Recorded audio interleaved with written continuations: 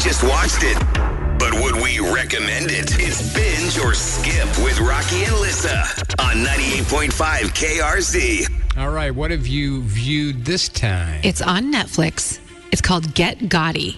3 episodes about how they finally brought down John Gotti. I didn't see an episode, but Sue watched it over the weekend. She went heads over heels over. She said it was really good. It is. It's so good. And it's so compelling because the man was in plain sight. They called him the Donald Trump of mobsters because he loved the attention. Mm-hmm. He was popular with people. The neighborhood loved him. Yet you knew he was doing these horrific things and that his men were doing these horrific things.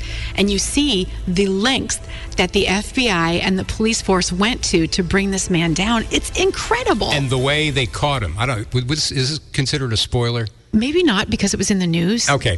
The little granny's apartment that they used to meet in. Right. And they finally found out where their meetings were taking place, and they bugged the apartment, and he basically, spilled everything, and that's how they were able to put the whole case together. Precisely. Yeah. And that's not the first place they bugged. And when you see the lengths that they went to undercover bug some of these other places, it's just remarkable the technology they didn't have, and yet they got this man. And he was so cocky. Yes. No, you're not going to get me. Yes. No, we got you this time, buddy. We got you. He was so slippery. Yeah. It's definitely worth a watch. And it's 3-hour-ish episodes.